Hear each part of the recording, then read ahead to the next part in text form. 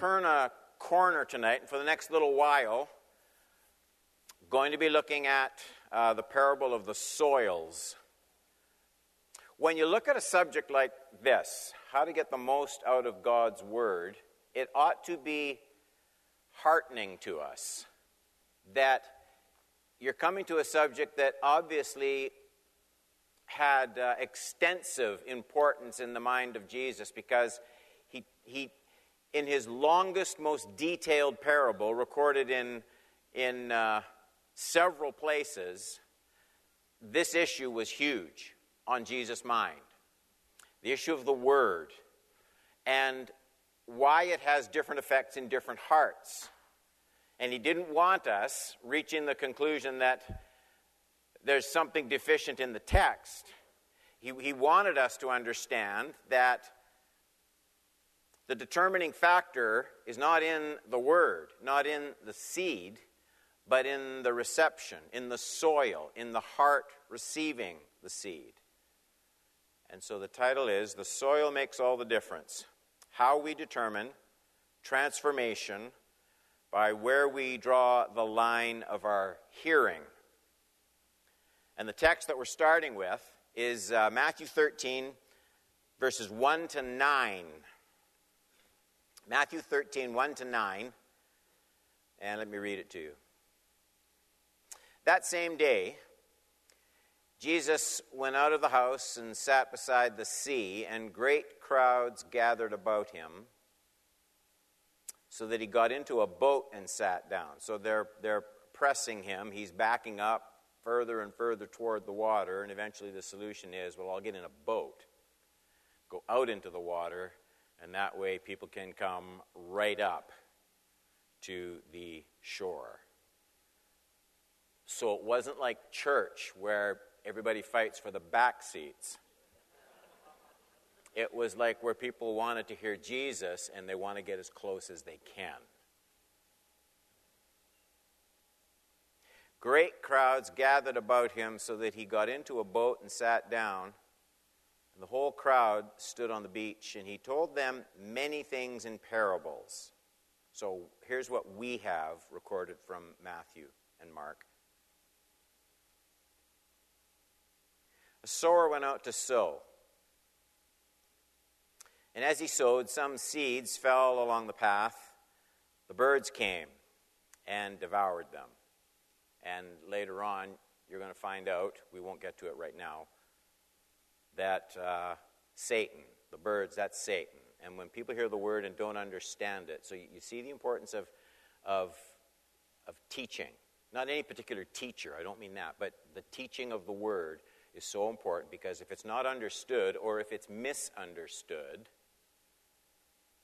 this is from Jesus, it just gets snatched away, so there's no benefit in it. Just exposure doesn't guarantee understanding, is what he's saying.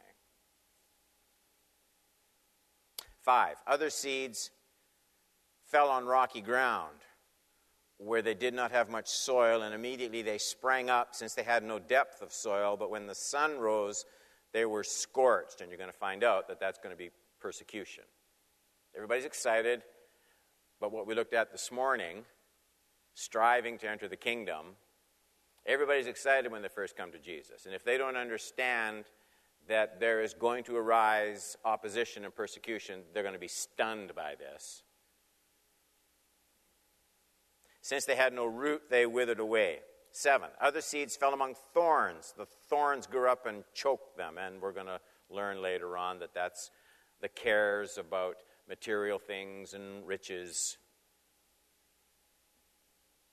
8, other seeds fell on good soil. We won't get to any of this tonight. And produced grain, some 100-fold, some 60, some 30.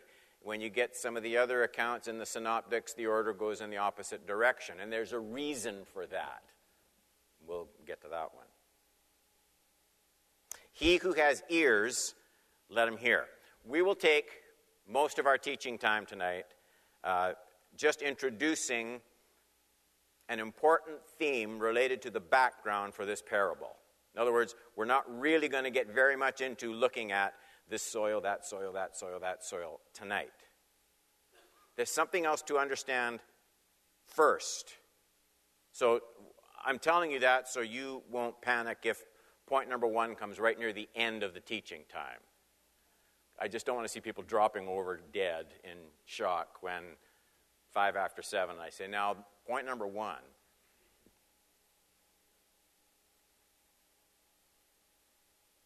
I said at the beginning that I can't think of a point that was more worked by Jesus, more talked about. And the very first words of the very first verse are almost never discussed. I must have 75 different commentaries and books just on the parables. None of them start with the words, that same day.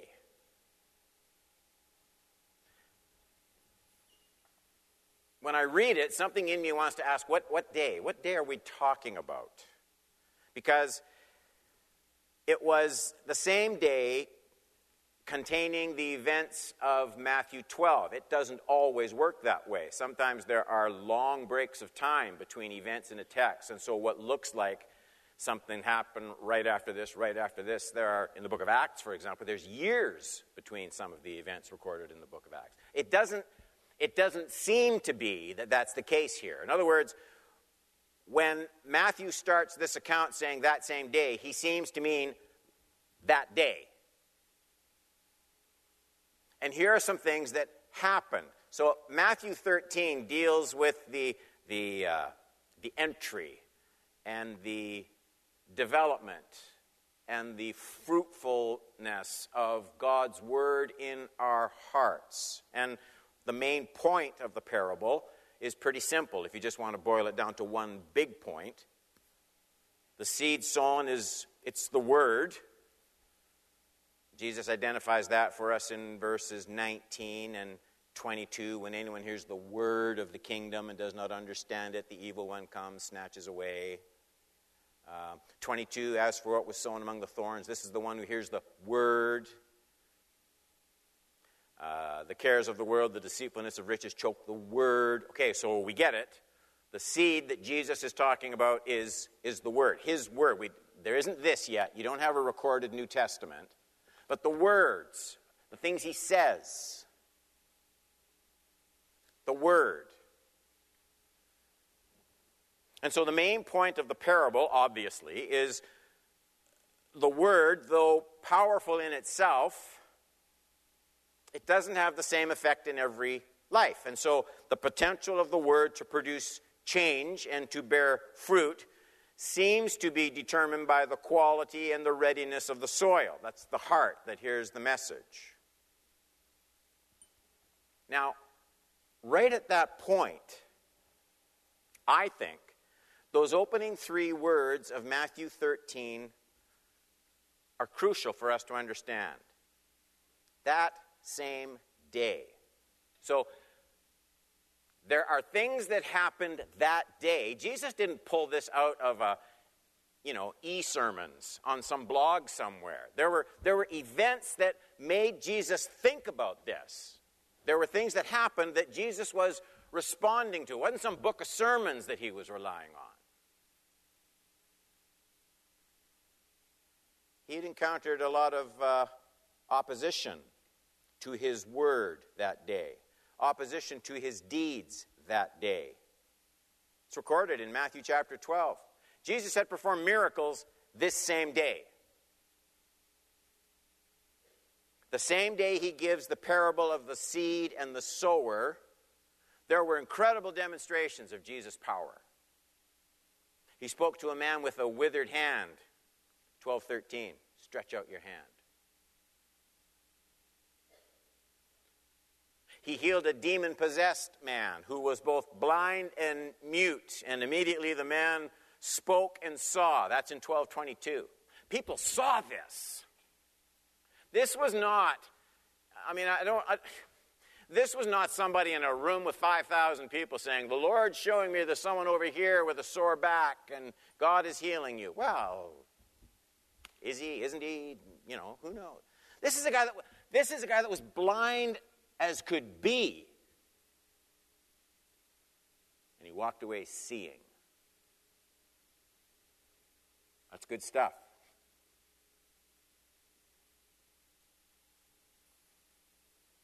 And then the unbelievable happens. The scribes and the Pharisees, they came to Jesus. This is that same day.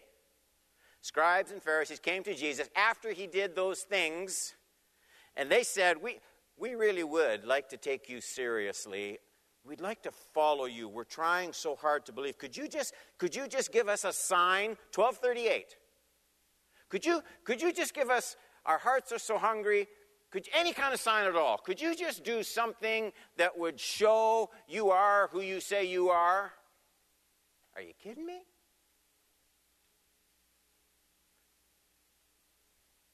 The people wouldn't believe him, even though he worked wonders right in front of their eyes. The people would ask for greater and greater, but they wouldn't hear him.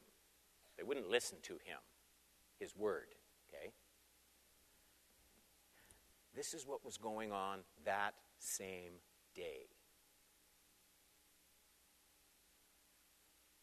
This was the very same day Jesus had to warn the religious leaders, 12:31-32, about quenching the Holy Spirit and the unpardonable sin. This was that day. Same day. So in other words, this was the very same day Jesus in word and deed was scattering seed all over the place for anybody with an open mind to see and believe and treasure. People had wonderful opportunities that same day, and they rejected all of them.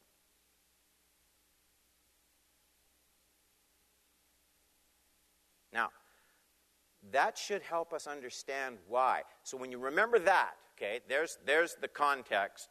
This is what made Jesus speak these words. Now, when you remember that, here's why it's important. It helps us understand some really scathing words of judgment.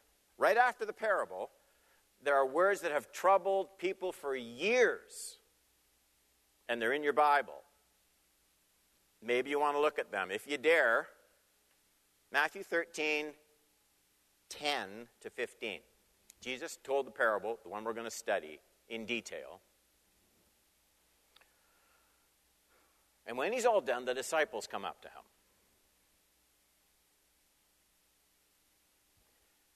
Why do you speak to them in parables? There's the question.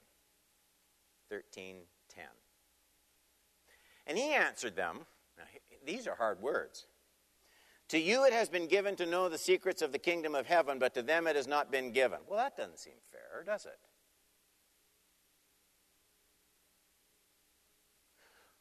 For to the one who has, more will be given, and he will have an abundance. But from the one who has not, even what he has will be taken away. Remember, I said at the beginning that last verse of the parable, depending on which account you read, the numbers sometimes go up and the numbers sometimes go down, and that's why. People that don't want to hear you lose even what you have. Diminishes. This is why I speak to them in parables, 13. Because seeing, they do not see. Remember things that happened that day. And hearing, they do not hear, nor do they understand. Indeed, in their case, the prophecy of Isaiah is fulfilled that says, you will indeed hear, but never understand. You will indeed see, but never perceive. Is there something wrong with the seed? It's not doing anything here. For this people's heart has grown dull. And with their ears they can hear, and their eyes they have closed. This isn't something God did. Lest they should see with their eyes, and hear with their ears, and understand with their heart, and turn, and I would heal them. But they don't want that. The blind, the crippled, healed right in front of them. Jesus, could you just do something to help us? Just anything at all, a sign. You got anything? They don't want to see. So that 10 and 11, those are the troubling verses. And I wanted to address this hard issue first. The disciples obviously realized many people aren't getting Jesus' meaning. They aren't getting help. This leads them to question why Jesus was using the teaching method he was using. Jesus, 13:10, why parables? Why are you teaching in parables? So here's the question. Were these parables Jesus was telling, were they a help for people to understand, or were they a hindrance? Were the parables making the truth plainer or more obtuse? So that's what's burning in the disciples' mind. As soon as he's done talking about the parable, and as soon as they get aside, they come right to him. Why? What are you doing here? Why parables? And verse 11 seems particularly harsh. And he, that's Jesus, your Jesus, to you it has been given to know the secrets of the kingdom, but to them it has not been given. And that just hardly seems fair. You don't need to remember this. I'm only telling you this because I feel like I ought to when you're teaching a passage like this. It's not crucial. This, right there, a verse like that, a whole school of interpretation known as dispensationalism. It arose and has grown, especially with the popularity of the Scofield Reference Bible, called dispensationalism. If you haven't heard of it and you don't care about it, you don't need to know this. I'm just going to touch on it for 2 seconds. The idea was that the New Testament had to be read remembering God was and is still working with 2 peoples rather than one. And so certain things were reserved for the Jewish people. Other truths were specifically geared for the church age only. And this, according to dispensationalism, is what Jesus had in mind when he spoke those words. The meaning was hidden from one crowd and made clear to the other. Like I say, if you've never heard that before, don't worry about it, and you don't need to be sidetracked by it. My own view is that whole school, dispensationalism, which is where you get the pre-trib rapture, church will be raptured. Why? Because God's going to deal with the Jews. He doesn't have one people, like Paul says. No longer 2, but 1. That's what Paul says. He's broken down the partition, 1 in Christ. Dispensationalism says, no, God's continually working with 2 covenants and 2 peoples. And so, that's how they explain those. To you it has been given. To them it hasn't been given. I don't think that's what Jesus means at all. So what did Jesus mean in those kind of separatist-sounding words in verse 11? And I think Jesus fully intended to tell his disciples that he was teaching in parables both to reveal and to conceal life-giving truth. But the division didn't fall along the line of Jew and Gentile. It fell along the line of those willing to hear and those unwilling to hear. And so we learn that the entrance of God's word, God's rule, God's reign in our lives, at least for now, is not a forced entrance. Yes, the kingdom is truly present now, powerfully full of potential for our lives, but it isn't an irresistible kingdom. Its power is dependent upon our response, the response of the hearer. This, by the way, is all made clear in verses 12 through 15, where Jesus tells us why his words were hidden from so many in these parables. Is this in your notes, those verses? Okay, good. Look what he says. For to the one who has, more will be given, and he will have an abundance. But from the one who has not, even what he has will be taken away. This is why I speak to them in parables, because seeing they do not see. Remember the Pharisees? Can you show us a sign, Jesus, right after healing the blind and the crippled? Because seeing they do not see, and hearing they do not hear, nor do they understand. Indeed, in their case, the prophecy of Isaiah is fulfilled that says, you will indeed hear, but never understand. You will indeed see, but never perceive. For this people's heart has grown dull. With their ears they can barely hear, and their eyes they have closed, lest they should see with their eyes, and hear with their ears, and understand with their heart, and turn. And what would God say? Phooey on you? No, and I would heal them. No unwillingness on my part. This people's heart has grown dull. Verse 15. Boy, I need to apply those words regularly to my own life. It can happen to very religious people.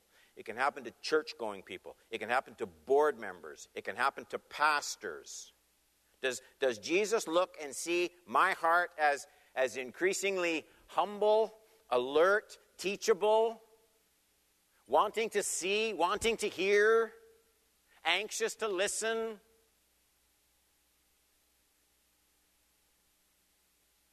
So we need to remember the events that very day,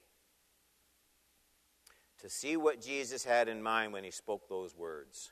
Because the idea in this parable is, if people were unwilling to respond and embrace the truth he gave them, they would lose the capacity to receive anything more. And that, by the way, is still exactly the way it works.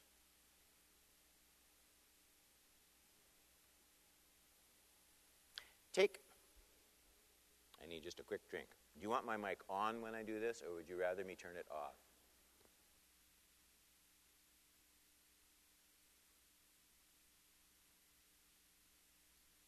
Take my life and yours. Look, we're not just spinning out theology here. It's theological, but here I live my Christian life, and I've walked with Jesus for 55 years. And he talks to me through his word, through my conscience, through words from Christian friends and brothers and sisters. And shows me his will for my life so here's the whole spectrum of my life, but right here, he shows me something particular that he wants to do in me and through me, and I'm not happy about it. You'll never know that. I don't probably get up and tell you. And it might not be some glaring sin. It might not even be something you would think was sinful if I told you about it. But let's just say there's something there, and the Lord says, Don, at this point in your life, I have more for you here than this. You should be listening to me about such and such and such and such. And there's nothing urgent about me listening. I'm not going to hell. I preach 3 times, speak on Sundays, and every once in a while on a Wednesday, and I pray. I don't view my soul at stake because I'm hesitant when the Lord reveals something at one point in my life. I'm not a spider hanging by a thread and God's just going to go like that and boom, laugh. No. But here's the thing. If right at that point there's an immaturity, a hesitancy, an unwillingness, and I probably wouldn't want to call it any of those things. I'd probably just say, I think that's just me, probably not the Holy Spirit. It's always just me when we don't want to listen. But if I think that it's just at that one point that there's going to start to come a drain of spiritual life in Don Horban, if I think it's just going to be at that one point, this parable is saying that's not the way it works at all.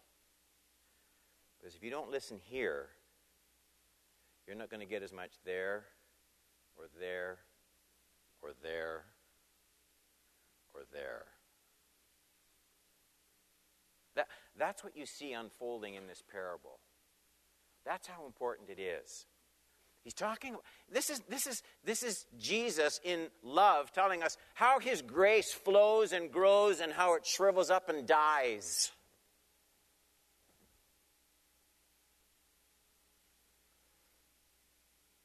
These religious people, the people who should have known the most, they should have known the most, and they fell the furthest. They start attributing the delivering work of Jesus to demons. Yeah. He's surrounded by people that same day who like watching him do neat stuff, but don't like it when the kingdom comes and presses its finger and says, "Follow me as Lord." That's why in verse 13, Jesus doesn't just say that these people do not see. He's very careful. These are profound words. He says, seeing they do not see. Do you notice that? He doesn't just say they don't hear. He says, hearing they do not hear.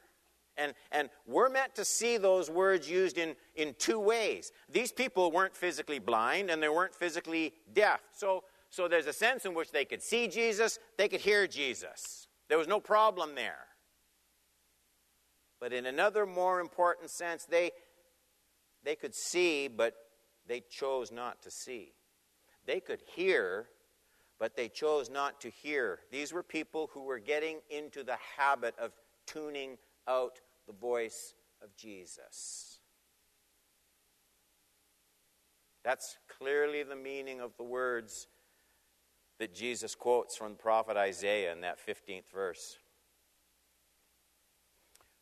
For this people's heart has grown dull. With their ears they can barely hear. With their eyes they have closed, lest they should see with their eyes, and hear with their ears, and understand with their heart, and turn, and I would heal them.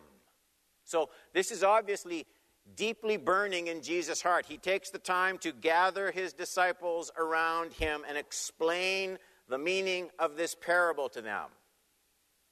It's the only time he does that. Well, it's not quite. Close to the only time he does that. Where he doesn't just tell the parable, he gets his disciples around them and he says, now here's what I was getting at. He doesn't want them missing it. Why? Why does he take that kind of time with his disciples on this issue of the kind of responses people have to his word? I'll tell you why. Because you know what he's going to be doing very soon? He's going to be sending those disciples out with the very same message. And he wants them ready for the very same response.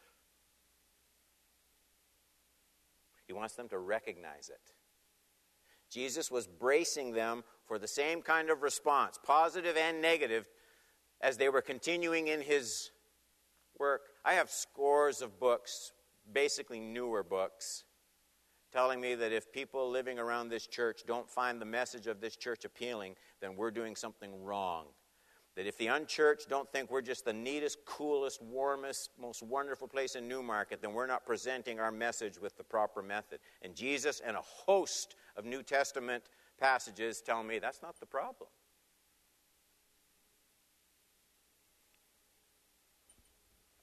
Point number one.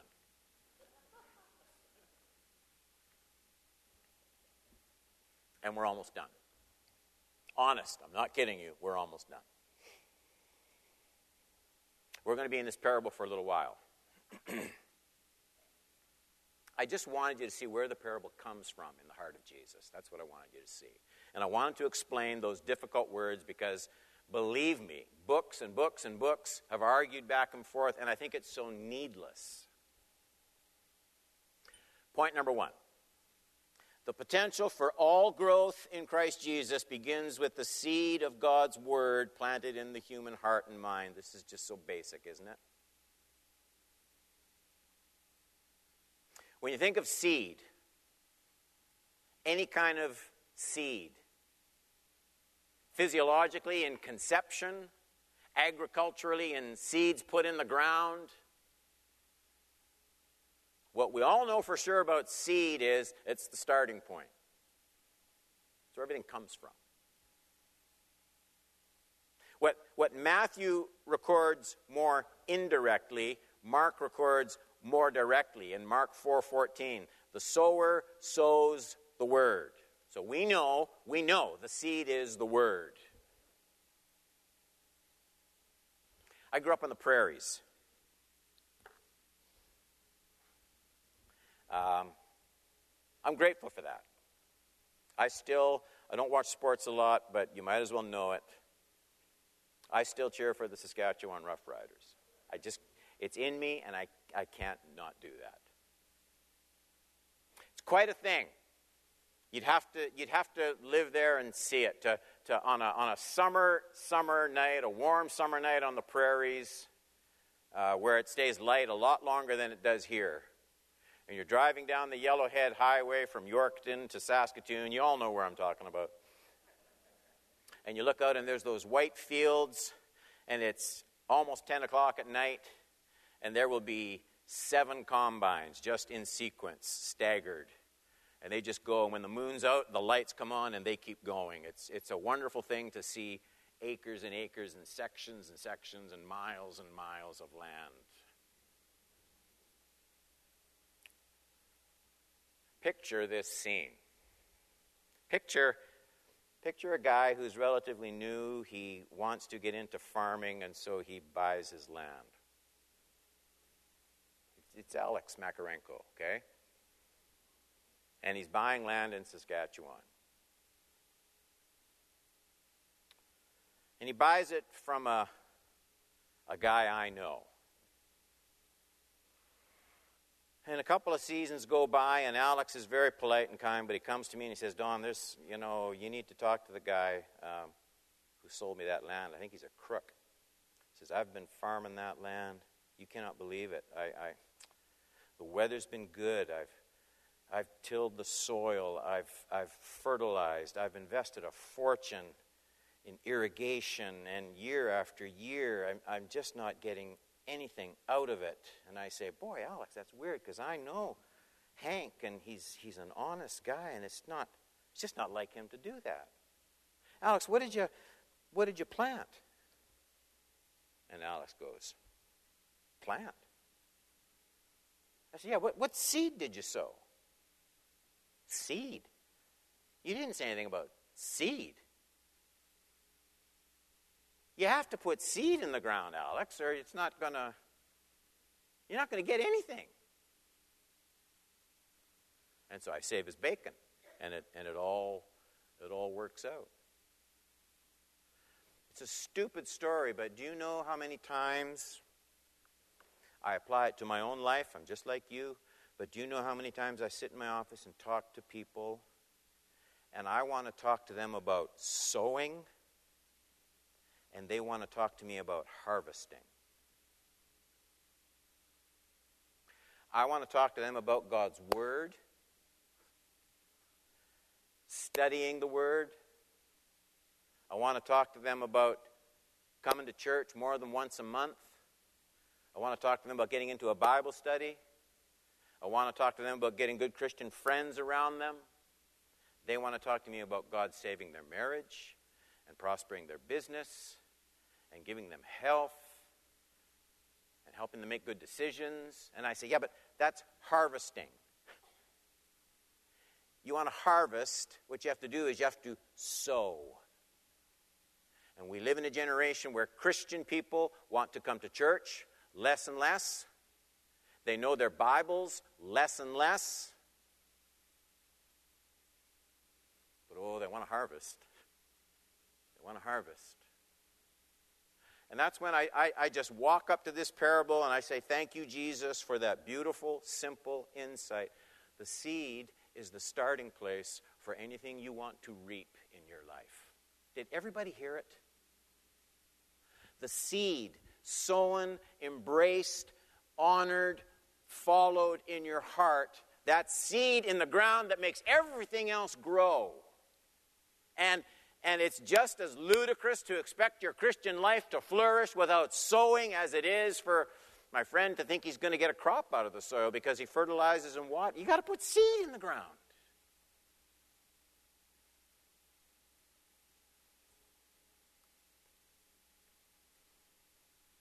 There are other factors, to be sure. There's thorns, there's all sorts of things. We'll look at that. But here's what we know absolutely for sure. Nothing's going to happen until the seed gets in the soil. Nothing. It can't.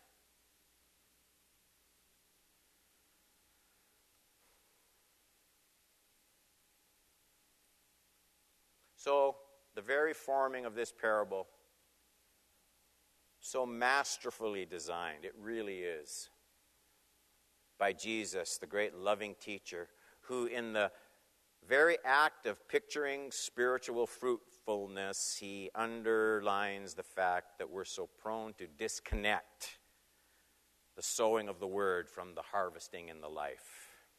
And you can't disconnect them. You know why people disconnect them? Because like all growth process, the sowing and the harvesting don't happen one night and the next morning. And it takes a discipline to keep sowing. Just think about, here's how we should wrap up this part of the service. You think of all the voices on your Facebook stream and the things you program into your iPod and the TV and the internet. And compare the time you spend with those things to the time spent studying, memorizing God's Word. Compare the accumulated hours spent in restaurants and, silly enough, bars and health clubs with the hours spent in God's house each week. And eventually, not immediately, that's going to determine what your life is going to eventually harvest. It can't be otherwise. So there's the first great lesson and the first great warning. Let nothing but the Word take center place in the garden of your life. Ungodly counsel is everywhere. It crops up like weeds and thorns. You'll see that. And Jesus says those things will choke out the Word. But the Word properly received, embraced, understood. Isn't it the way it is? There you sit reading your Bible, and maybe this happens for you, but it doesn't for me. And the room doesn't light up with a glow, and you hear angels singing every time you crack open 2 Chronicles and start reading. And how does that relate? What can possibly come? And you remember, you look at, next time you eat an apple, just take one of the seeds out. And then go to some orchard somewhere and look at an apple tree. And it doesn't look like any correlation between this and that, right? But that came from this. Get the Word into your heart. Everyone said?